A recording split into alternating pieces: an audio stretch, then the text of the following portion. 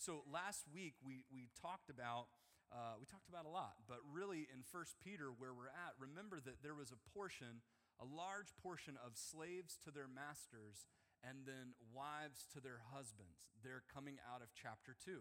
So slaves to their masters, wives to their husbands. And here's what I want to bring this out, and this is very relevant for our conversation today, because we have to consider that this is not a westernized book.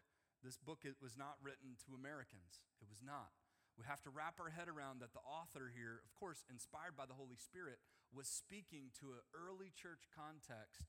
And so we have to put ourselves in their shoes. We have to put ourselves in the context of what did these first early Christians believe? What did they understand to be true? What was their concept of the underworld or the afterlife, right? So we're going to be confronted with that in today's text, but I also wanted to just circle back around just a little bit and show you one piece from the Apostle Paul. I love this. I think it's great for us to oscillate between Paul and Peter in this book because they're on the same team. They had their conflicts, they had their issues, they had their struggles with each other, but one balances the other out. And so when we see Peter speaking to slaves in this context, you have to understand that it's not like the slavery context of the American history. It was not. It wasn't running and enslaving and putting people into slavery and they were subject to. That happened, yes, it was some of it, but it wasn't all of it. And so this applies to slaves that we see are here in the text that put themselves in that position for their own posterity. So it's not an apple for apple illustration. So my point is that Peter's making a point in this text that if you're in a bad circumstance, don't leave, stay. Submit yourself to that. If you're a wife, there's in chapter 3, verses 1 through 7, I think it is, there's 6 verses to the wife and 1 verse to the man. How is that fair? How is that equal? The point is not equality. The point is to the underdog. Paul is specifically preaching to the slave. He's specifically preaching to the wife, who would be the lesser of in this context. Why? Because the theme of this book is suffering. The theme in the context is how you endure. Remember, be subject to the emperor. Who's the emperor? Nero. He's persecuting Christians. He's killing Christians. So the whole book is framed to the underdog, and Peter is doing that with our preconditions to what these social classes mean. But I want to clarify that the Bible is both speaking to the context and it is also ahead of its time. Similar to America, right? We had in our belief system that all men are created equal, and slowly but surely in our 300 years of existence, we've abolished slavery. We've done away with things that are unacceptable culturally that don't line up with the beliefs of Scripture or, watch this, the true beliefs of the Founding Fathers, right? So over time, we've seen that belief that all men are created equal has prevailed. So in Scripture, rather than taking the approach that the Bible doesn't condemn slavery, we understand that it was impossible to speak into this context, leave slavery, don't submit yourself to that structure in society. That would have ended in certain death for them. So Peter speaks into the context and says, if you're in this position, this is how you should act. Wife, if you're in a position where you have a husband who's not a believer, this is how you should act. It doesn't condone the behavior. So as we formulate our thoughts and opinions, I've heard the tremorings, especially of this society, especially you younger ones, that are being indoctrinated with the context of what people want you to believe about history, right? You need to understand that the Bible isn't condoning that. The Bible's working in it. The Bible always comes to us where we are and helps us work through our messiness, not condoning our messiness. And I want to prove that to you this morning before we jump into the text. Go to Galatians chapter 3, verse 28. Galatians chapter 3, verse 28. This is all extra. If you're following the program, you're immediately seeing how Pastor Matt never follows the program, and I apologize. Genesis 3, verse 28. I feel like I just have to share this with you. There is no Jew or Greek, slave or free, male or female, since you are all one in Christ Jesus. And if you belong to Christ, then you are of Abraham's seed, heirs according to the promise. That's That is the standard. The standard across the board. How does that tie in with Peter's writing? You're chosen living as exiles. You're a royal priesthood. Whether you're a slave, whether you're a wife, whether you're a husband, you're chosen. In the kingdom of God, there is no slave and free, but I'm going to tell you how to act if you're a slave. It doesn't condone it. Within the very words of Paul, Paul says, listen, there is no such thing as slave or free. There's equality. The fact that we have a society today that is ending slavery in all people groups is proof that the Word of God works. Without the gospel, without the Judeo-Christian values, historically, we would still have slavery. We have to commit ourselves to be people of the book and people of history. And if we're not, we will just eat what is spoon-fed to us, and we will end up in a scenario believing something that is absolutely not true. According to the Bible, they were working within those social constructs, but Paul was clear that those social constructs should not exist. So it's important for you to see, does everybody understand where I'm coming from in this? We're reading about slavery. We're reading about, you don't understand. I'm going to circle back around. No, this is very important. If you're a parent, if you're a leader, if you have children, you have to teach this to your children. Online, you have to teach this. There are many people teaching your children, whether you watch a Disney movie, watch a Netflix series, they're teaching you. They're indoctrinating you. They want you to believe it the way that they want you to believe it. They're shaping your thinking. And if you don't have the chief cornerstone as your foundation, you will believe anything, right? Those who stand for nothing will what? Fall for anything. Understand this. We work within these constructs. Youngsters, do not write off the Bible because it talks about slavery. That's a mistake. That would be a huge miss on your part. Everything talked about slavery. Everyone had slavery in their mindset and in their concepts and in their society and in their social structures. What we have to realize is that the truth of the Word of God, Paul knew it, Peter knew it, that this would eventually end it. And that's proof. Galatians is proof. The same Paul, also I want to say this, the same Paul that said, listen, the same God, Lord over all, husband or wife, bond or free, it doesn't matter, we're all equal, also said wives submit themselves. So therefore we have to understand that just because one is in subjection to another doesn't mean one is not equal to the other. That is a false construct. It is a false construct to believe that because you work for or are under someone's leadership that you are lesser than them. If you are in a relationship that you feel lesser than, that is against Scripture. It is against the Bible. Just because wives are to be subject unto their husbands as the lesser vessel, the weaker vessel, had nothing to do with equality, had nothing to do with one's worth. Why? Because we're all made in the image of God. Don't allow yourself to fall in a trap to cause yourself to say that this book is filled with contradictions. No, this book is filled with truth. And this book is leading us in love to a place where we all will be. They that know the truth will what? Make you free. So anyway, I just felt the need to circle back around. I didn't have much time to get into that last week, and I feel like it's important. So there's that. All right, let's jump into this week's message. This week's message. 1 Peter chapter 3, verse 13. 1 Peter chapter 3, verse 13. Buckle up. I'm about to jump right in, and there's going to be just some interesting things today. Interesting things. How many of you believe that God exists? Okay.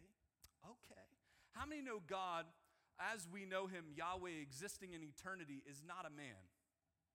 I'm not speaking to the Trinity. But God is the supreme being that lives above us, that is over us. How many believe that? How many believe that God created divine beings like angels? Wow. All right, so we're good. So what I'm about to say shouldn't shock you, because it fits within what you already believe as far as those constructs of divine beings. And so that there's the unseen realm and the seen realm. And when God created Eden, there seems to be an overlap, right? There seems to be an overlap. Many think about Eden, the garden, that terminology in that ancient Near East. Garden is like saying temple. It's like the gardens, the high places, the mountaintops. Those were all places where they did their worship. So when we consider how they thought back then, the Garden of Eden, it's like saying the temple of God.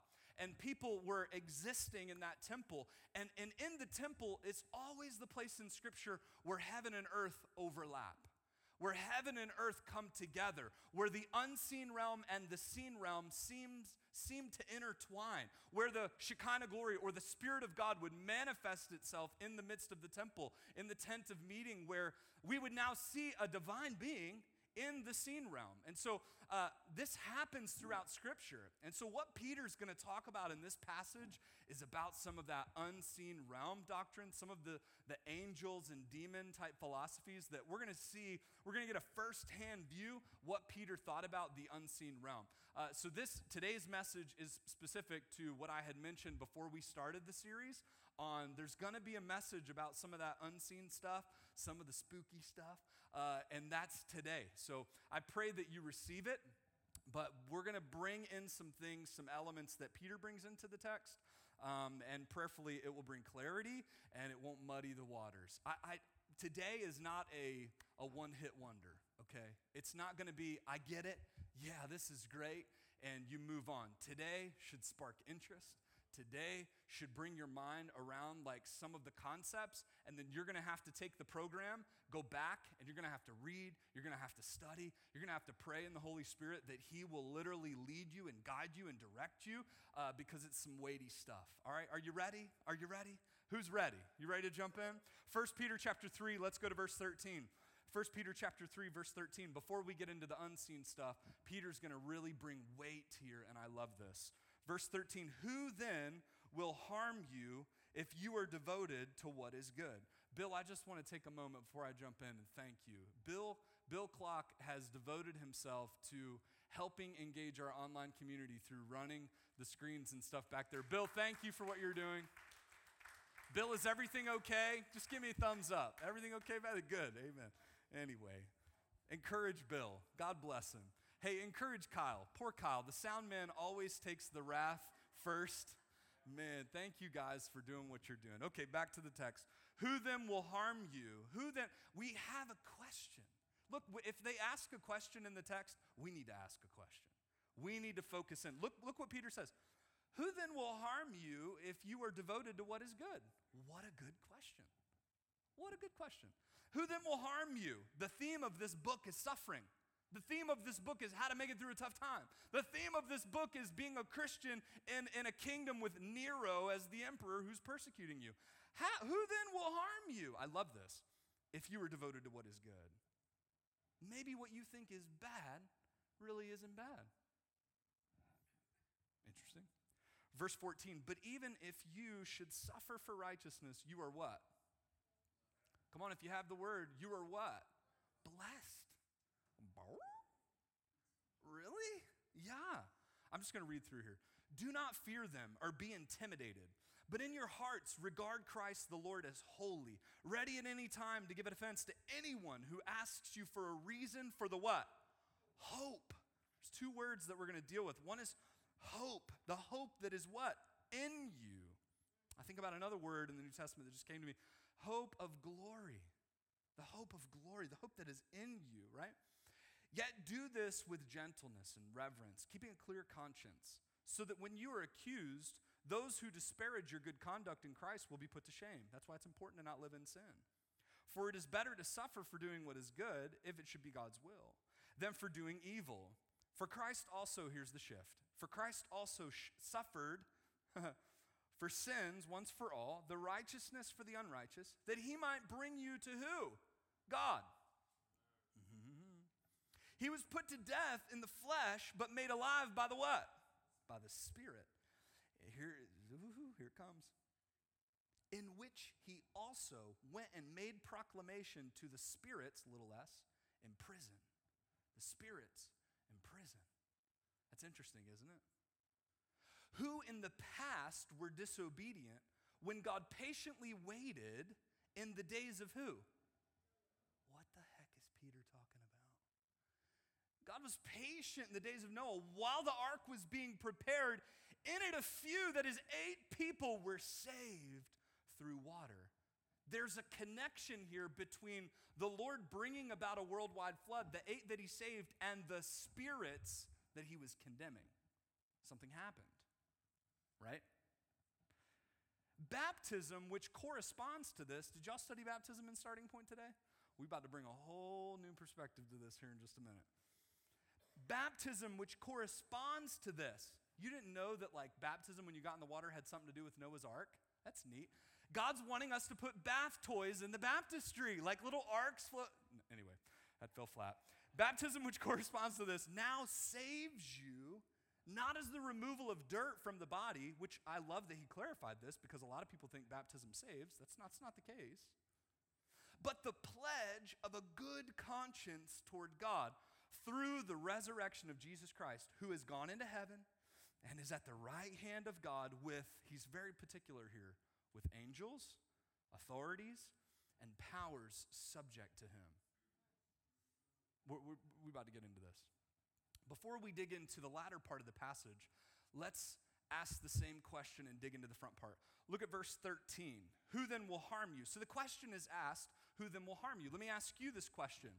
Who's going to hurt you? Many of us today, before we get into the meat of this passage, we need to just pull up here and say, what are we scared of?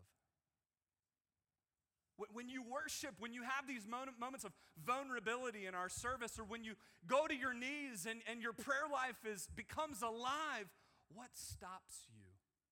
What confronts you? What do you pull short up on? Where does that connection between God and reality, the unseen and the seen, meet for you? And I would propose to you this morning the same way Peter did. Let's ask the question, what are you scared of? Christians, what are you scared of? Non-believers, what are you scared of? You see, this is a good question. I believe it not just because it's written there. I believe that we should ask ourselves this. What is, and here's the title of the message, are we there yet? The worst of the trip. The worst of the trip. What is your greatest fear? Go ahead in your mind, just take a walk down the corridor, the halls of your spirit and your soul, and what's hanging there. If this happens, that's the worst. I can't deal with that. If this, as a parent, I don't know about you, but I often think about the worst case is what? Something with my children. Lord, do whatever you want to do to me. I don't really care anymore. You know, I'm past that point of really caring. Why don't you come back? Why don't you end life as we know it? But just, Lord, don't let anything happen to my kids. I'm terrified about my kids. When I ask that, who then will harm you if you are devoted to what is good? Well, my kids, that would hurt me. That would harm me. You ask the question, what is your greatest fear? And I say this online, in person, because do you understand that the Bible will answer your greatest fear in just a few moments? We have the greatest answer. His name is Jesus. We like to say it this way at Bethlehem, simply Jesus. We don't avoid hard questions. We embrace them. We come into the house of God today and we ask the hard question, what are you scared of? When you close your eyes at night, what do you think of? What is there? What do you ruminate on? What do you chew on that really just, it disconnects you from reality and you go, I just couldn't handle that if that happened. Peter is saying, that's what I'm addressing in this scripture, the worst of the worst. He says this, he says, who then will harm you? Even if the worst happens, even if you should suffer for righteousness, you are blessed. Here's a few things. The first thing, even if the worst happens, you are still blessed. When the worst tries to instill fear, tell fear who created it. Let me give you a little construct here that Peter gives us. Sin is the cause of fear, and Christ paid for those fears. Sin is the cause of fear. Most people fear death. Stay with me. Look at this text here. But even if you should suffer for righteousness, you are blessed. Do not what?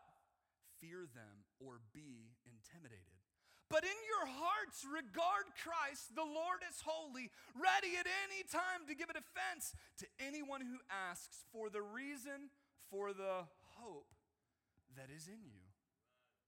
Peter is saying this, sin is the cause for those fears that you have. And if you understand that those fears have been taken care of by Jesus Christ, then you don't have anything to be afraid of.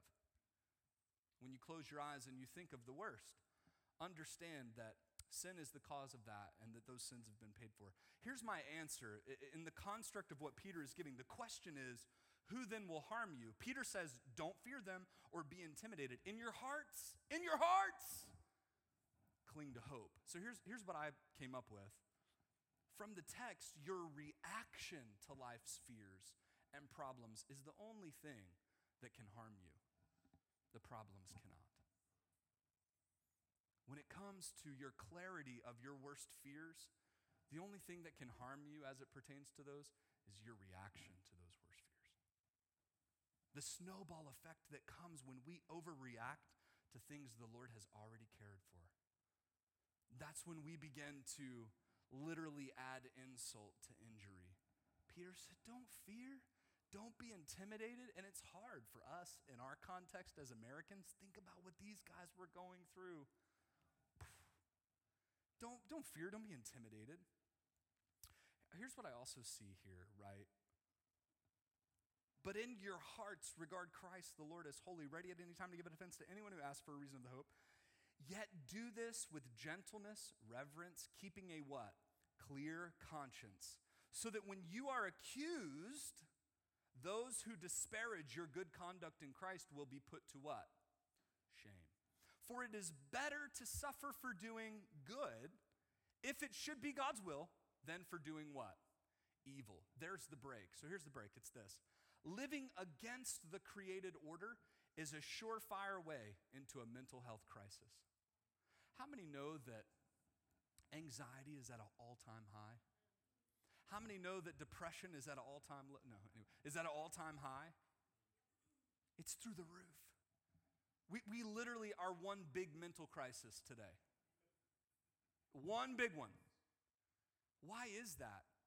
For Christians, we are literally living opposed to the order that God created when we sin. Peter says, don't fear or be intimidated, but he also says, listen, if you don't live with a clear conscience, then you're going to heap guilt on yourself. You're going to literally reap things in your life that Jesus paid for, and you're going to deal with that conflict. Peter says, if you have the worst of the worst in mind, you're still blessed if you go through it. Why don't we have that stability in our lives in 2021?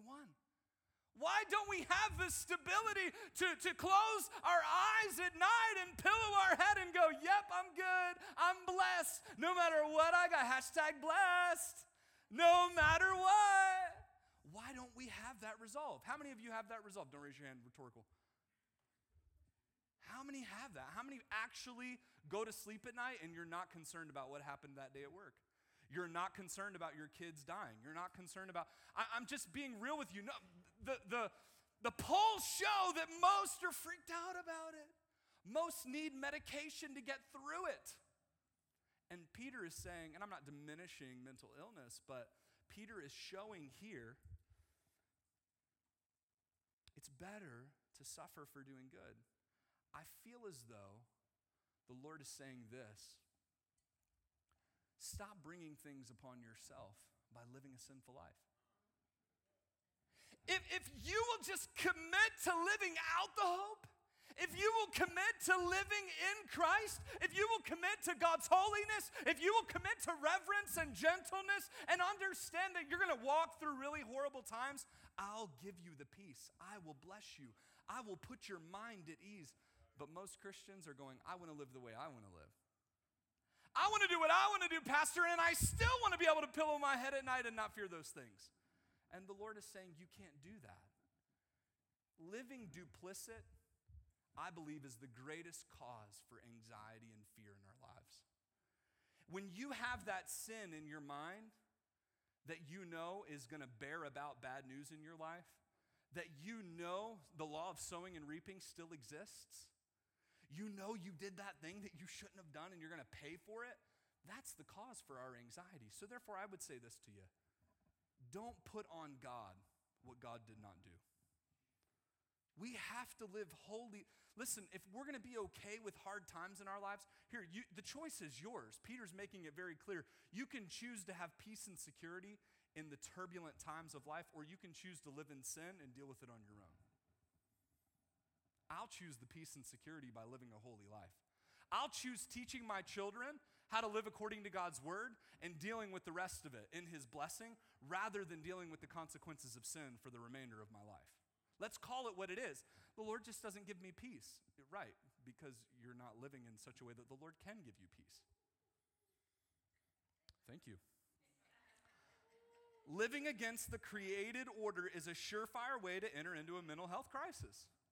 Living in sin is the fastest way to be crippled with fear and anxiety. If you struggle with fear and anxiety, ask the Holy Spirit, reveal in me things that I don't have to be doing, that I shouldn't be doing, and help me live in a Christ-honoring way.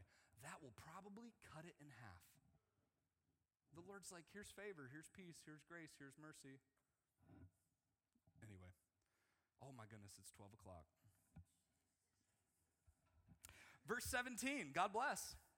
For it is better to suffer for doing good, if that should be God's will, than for doing evil. Being Christ-like is accepting, listen to me, it's accepting hardship for the sake of others. Hey, I'm going to be real with you. I'm going to be real transparent right now in this moment. Some of us need to learn this quickly. Some of us need to learn living right so that we can walk through a hard time with God's peace because someone's salvation is depending upon it.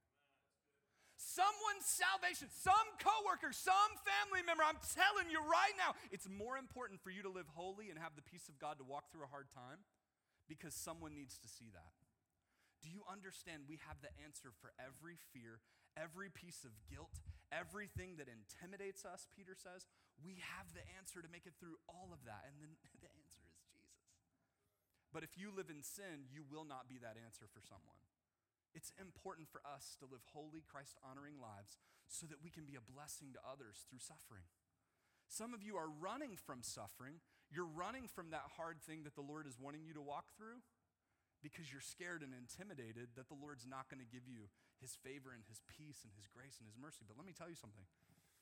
If there's anything that I've learned, my wife and I both, the Lord will give you that grace. The Lord will give you that peace to walk through those hard times.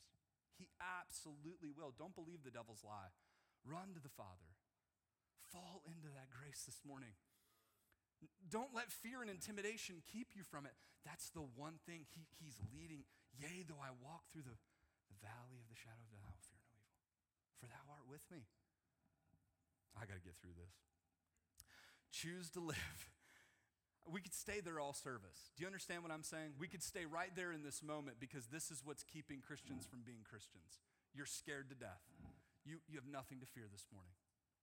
Nothing to fear. Let it go. Live in the Lord. Okay, we got to move on. Choose to live in what others fear. No, I'm going to go back to it. If it be God's will to reveal for others how powerful the gospel is. Okay, Peter is going to use a typology here in these last few verses. When something from the Old Testament corresponds with something happening in the New Testament, this is where we're at now. Rich, good to see you, bro.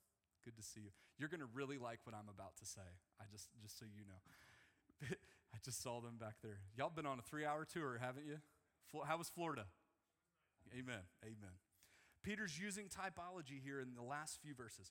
When something from the Old Testament corresponds with something happening in the New Testament in an interpretive or prophetic way, we have a typology. Paul uses a typology. Adam is a type of Christ, a type of Jesus, in that he sinned and passed on sin to every human being. Are you familiar with this? Whereas Jesus defeats sin through his death and passes on life to every human being that pledges their loyalty to him. So what is that? It's a typology. Listen to this verse. Romans, this is from Paul. We're looking at both authors. Romans 5:14. Nevertheless, death reigned from Adam to Moses, even over those that did not sin in the likeness of Adam's transgression. He is a type of the coming one.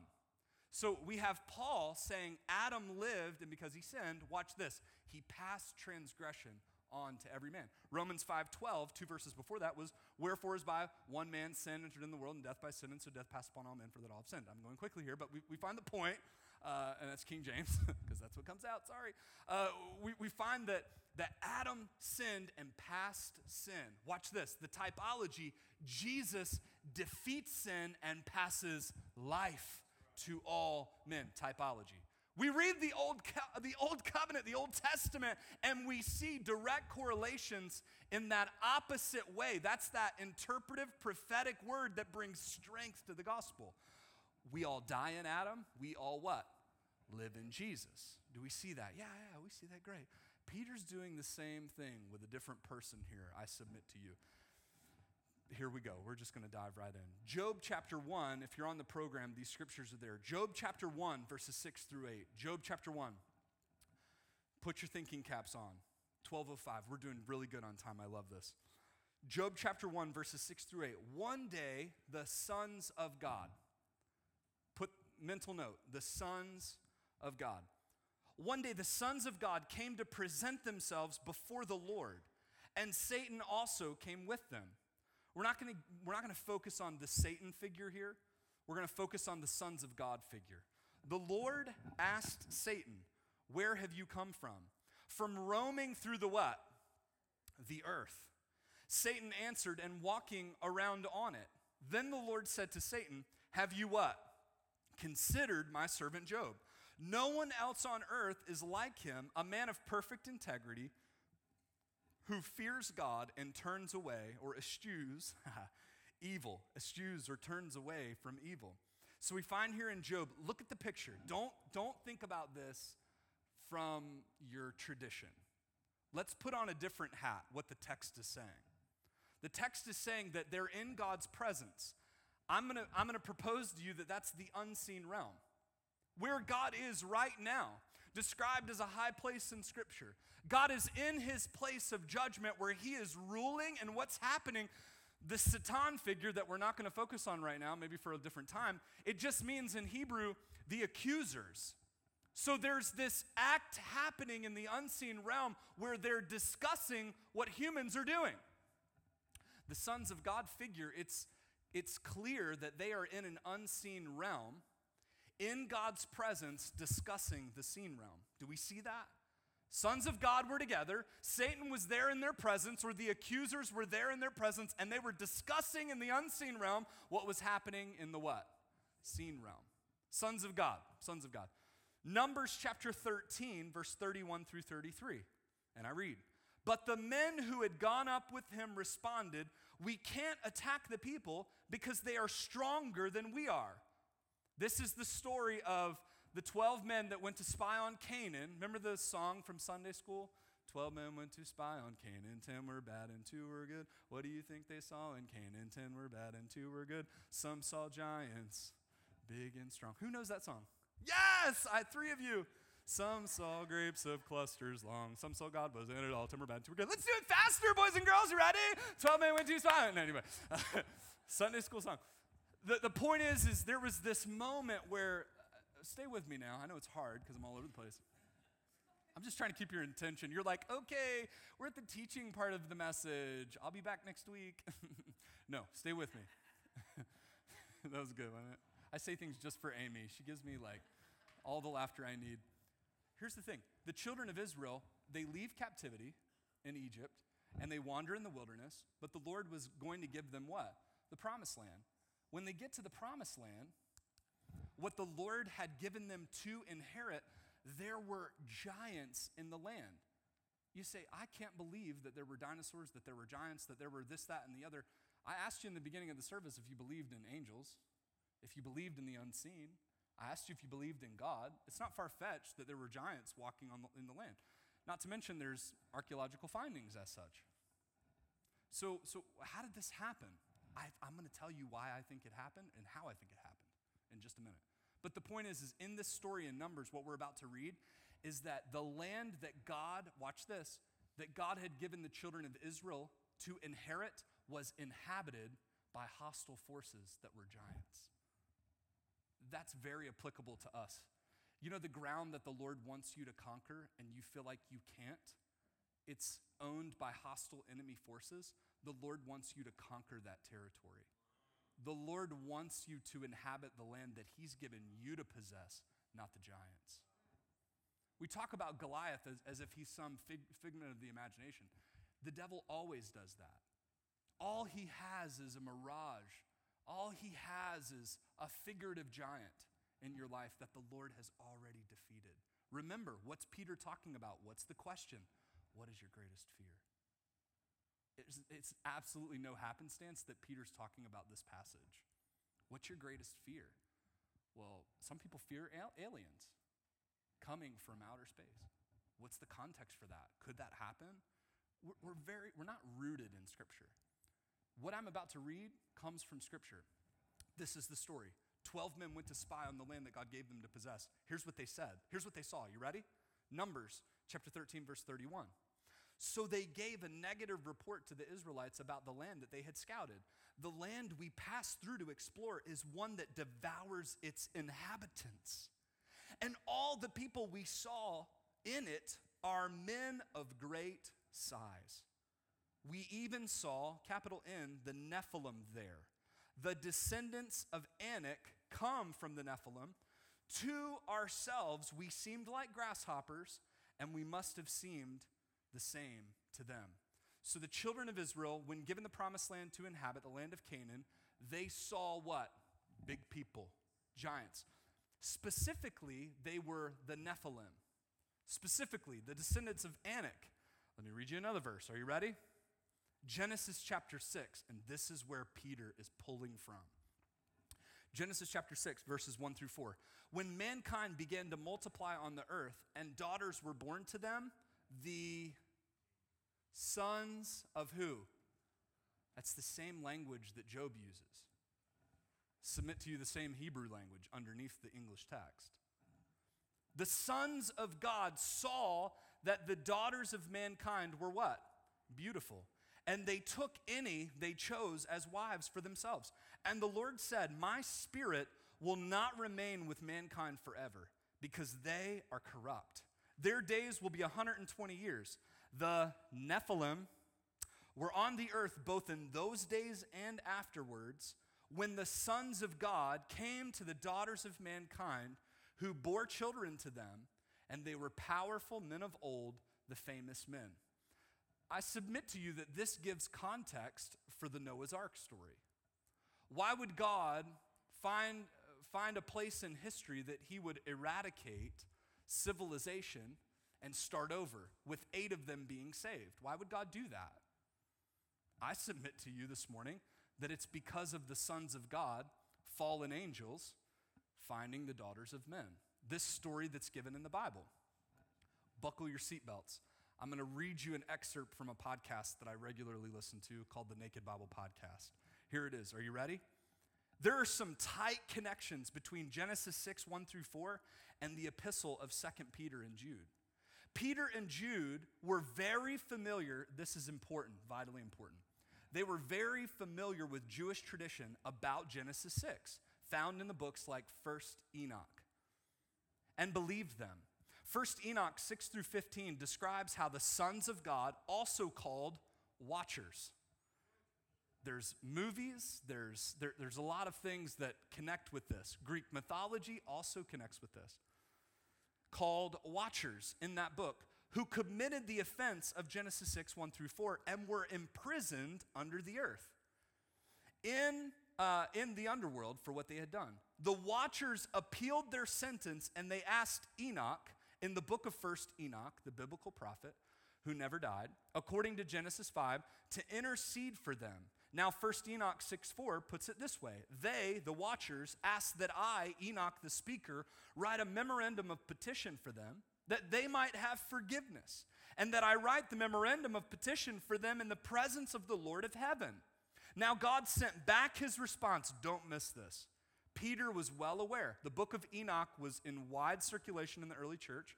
It wasn't removed from the canon of Scripture until 300 years after the early church. And in some churches in Ethiopia specifically still maintain it. We're not arguing that it should be a part of Scripture today. That's a different conversation, okay? What we're talking about is that this is what Peter had what? In his mind. This is a tradition that Peter would have accepted. And why do I say that? Because of what's written here in 1 Peter 3. Stay with me. The watchers that I, Enoch the speaker, for petition. This is described in 1 Enoch 13, 1 through 3, and chapters 14, 4 through 5. Here are some excerpts from verse 1 in chapter 13. with God as the speaker. And Enoch, go and say to Azazel, you have no peace. A great sentence has gone forth against you to bind you. You will have no relief or petition because of the unrighteous deeds that you have revealed, because of all the godless deeds and the unrighteousness and the sin that you revealed to men. And then I, Enoch, went and spoke to all of them, the spirits imprisoned. Do we see that in our text? The spirits imprisoned together, and they were all afraid and trembling, and fear seized them. Why would Peter ask the question, what are you scared of? Because you're not the one who should be afraid. It's the spirits in prison. Fear seized them. Now, First Enoch goes on to describe the prison term as being this, until the end of days. Language that refers to the end times. 2 Peter 2:4 and Jude 6 make specific reference to the episode of Genesis 6, 1 through 4, and the imprisonment of these fallen divine beings in the underworld. Remember in James it says, to those angels that left their first estate. That's what it's talking about. The incident was also on Peter's mind when he wrote the first epistle in our strange passage, which is the one we're talking about. Peter saw a theological analogy, a typology, between the events of Genesis 6 and the events of Enoch's intercession from 1st Enoch and their fallout with the gospel and the resurrection. In other words, don't miss this. He considered these events to be types or prefigments or precursors to the New Testament events and ideas. So what we have here is that just as Jesus was the second Adam for Paul, Jesus is the second Enoch for Peter. Enoch descended to the imprisoned fallen angels to announce their doom. 1 Peter 3:14 through 22 has Jesus descending to the same spirits in prison, the fallen angels, to tell them they were still defeated despite his crucifixion. God's plan of salvation and the kingdom rule was still intact. In fact, it was right on schedule. The crucifixion actually meant victory over every demonic force opposed to God.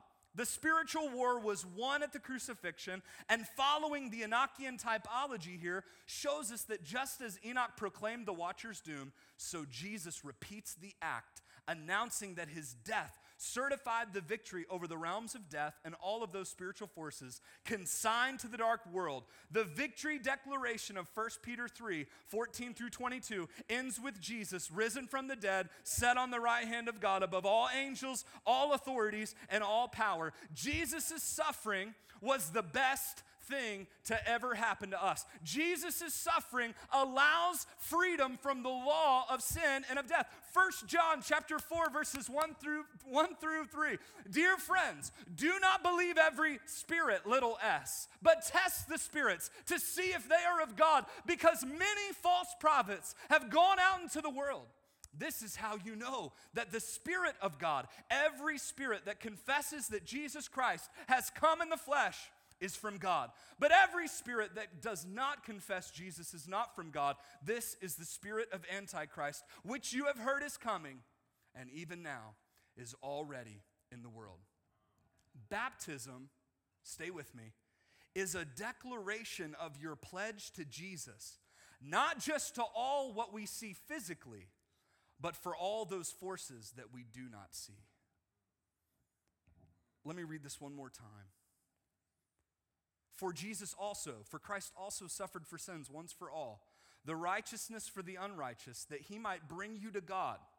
He was put to death in the flesh, but made alive by the Spirit, in which he also went and made proclamation to the spirits in prison, who in times past were disobedient, when God patiently waited in the days of Noah. Like this, baptism is also corresponding to this. Not saves you by the removal of dirt, but the pledge of a good conscience toward God through the resurrection of Jesus Christ. Let me bring this home for you.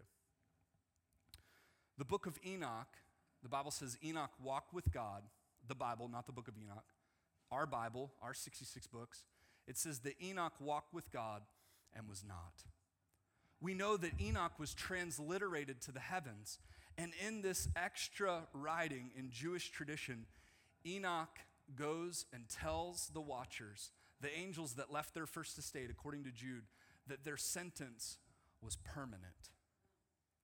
Just like Adam, sin is passed to all men. Jesus comes and dies and passes life to all of those. Just like Enoch went down and said, listen, understand this, that you're not getting out.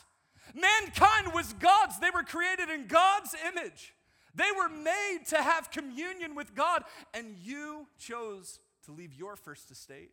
You chose to infect a human race, whether for pride, we don't know the reasons, but we know that Satan is a hostile enemy force against the kingdom of God. And here's what I see. I see not only on our end, how many believe in forces outside of us? How many believe in evil? How many believe in greed? How many believe that the devil uses these spirits in our lives to keep us? How many believe in spiritual warfare? This is why it's so important. If you believe in spiritual warfare, you have to understand this, that those spirits that committed a sin to go opposite, to fall away from their original intent, the Lord took care of them too. Here's what Peter is saying. This is where I get really happy. Peter's saying this, listen, you have a sin nature, you have problems, you have issues, and that's for sure. We all have sin, right? And guess what? Adam passed sin onto you. Jesus passes life unto you. And know that in Jesus you can have life, you can believe, but guess what? There's more to the story. All of the forces of hell that come against us, that come against our marriages, that come against our lives, that literally try to derail us, that try to instill fear in you. Let me explain something. What Peter is saying, they're the ones who are afraid. When Jesus died on the cross, they thought, we did it, we killed him, sin wasn't. It was too much for the King of Kings to bear. We finally got Jesus, we conquered him. But when he was in the grave, he went to those spirits that were in prison and he said, guess what? Maybe about 4,000 years ago, maybe more. You remember that prophet Enoch that told you that my sentence was forever to you? Guess what? On day 3, I'm not staying here. On day 3, you may think you have power over men with sin, but I'm going to prove through my resurrection that you have no power over them, and I'm going to put you to shame. Son. So baptism is a like figure that when we're saved, we are burying our sins, right? Beneath the surface. In this ancient Near East context, they looked at hell as being an underworld. They didn't think about our circular planet and where hell could be in another dimension. They thought of it as like a flat line. Anything below the surface is what? The underworld, and anything above is the heavens. So when Jesus said, we're going to bury our sins, through the power of my resurrection, you will be raised to new life. It is a declaration, not for just us, but for every member of the unseen realm, that you are raised to walk in life and that they will remain in death. Understand this, church. The Lord has taken care of more things than we can even comprehend. When we accept Jesus Christ as our Lord and Savior, we are making a commitment and a pledge to him, and he is pledging to us that we will live forever. Let's go back to this verse. Who then will harm you if you are devoted to what is good? Peter has in view a declaration, a pledge of loyalty that we make to Jesus, that if we make, guess what? Not one principality or power can do anything about it. Whatever you fear. I don't know if I can make it through that. Yes, you can. Raised to walk in newness of life. There's 2 words here at work in this passage: shame and hope. Shame is applied, Jesus sends them to shame. Shame is applied to those below the surface, but hope is given to those that rise above it. Resurrection power gives hope for eternity, even in obscurity. Resurrection power gives hope for eternity, even in obscurity. Every head bowed, every eye closed. Let's sit in this for just a moment. Just a moment. It would be a shame for the hostile enemy forces against God to have more power and control over us through fear when Jesus literally said, I shamed them. I went down and I told them, you're staying here forever. Let me help you with something. Hell was not created. The underworld was not created for you. It was created for angels that left their first estate. It was created for divine forces that were hostile against Yahweh, the one true God of Israel. This morning, we can take this to the bank in Scripture that God created you and I in his image, and he loves you so very much. God has placed over us this grace and mercy, and he wants you to walk in that and not in fear. If you're sitting here today and you have never put your faith and trust, here, I'm going to say it this way, the way Peter says it. If you've never declared your loyalty to Jesus, today is a great day to do so. Before you ever climb into the baptistry to show the hostile enemy forces that death has no more bearing and that you will walk into eternity, before you show them that, you first pledge your loyalty to God. If you're sitting here today, I beg you, run to the Father. Shame is for those that are beneath the surface, not for us who live above it. In your heart right now, declare Jesus God over everything that is in your life.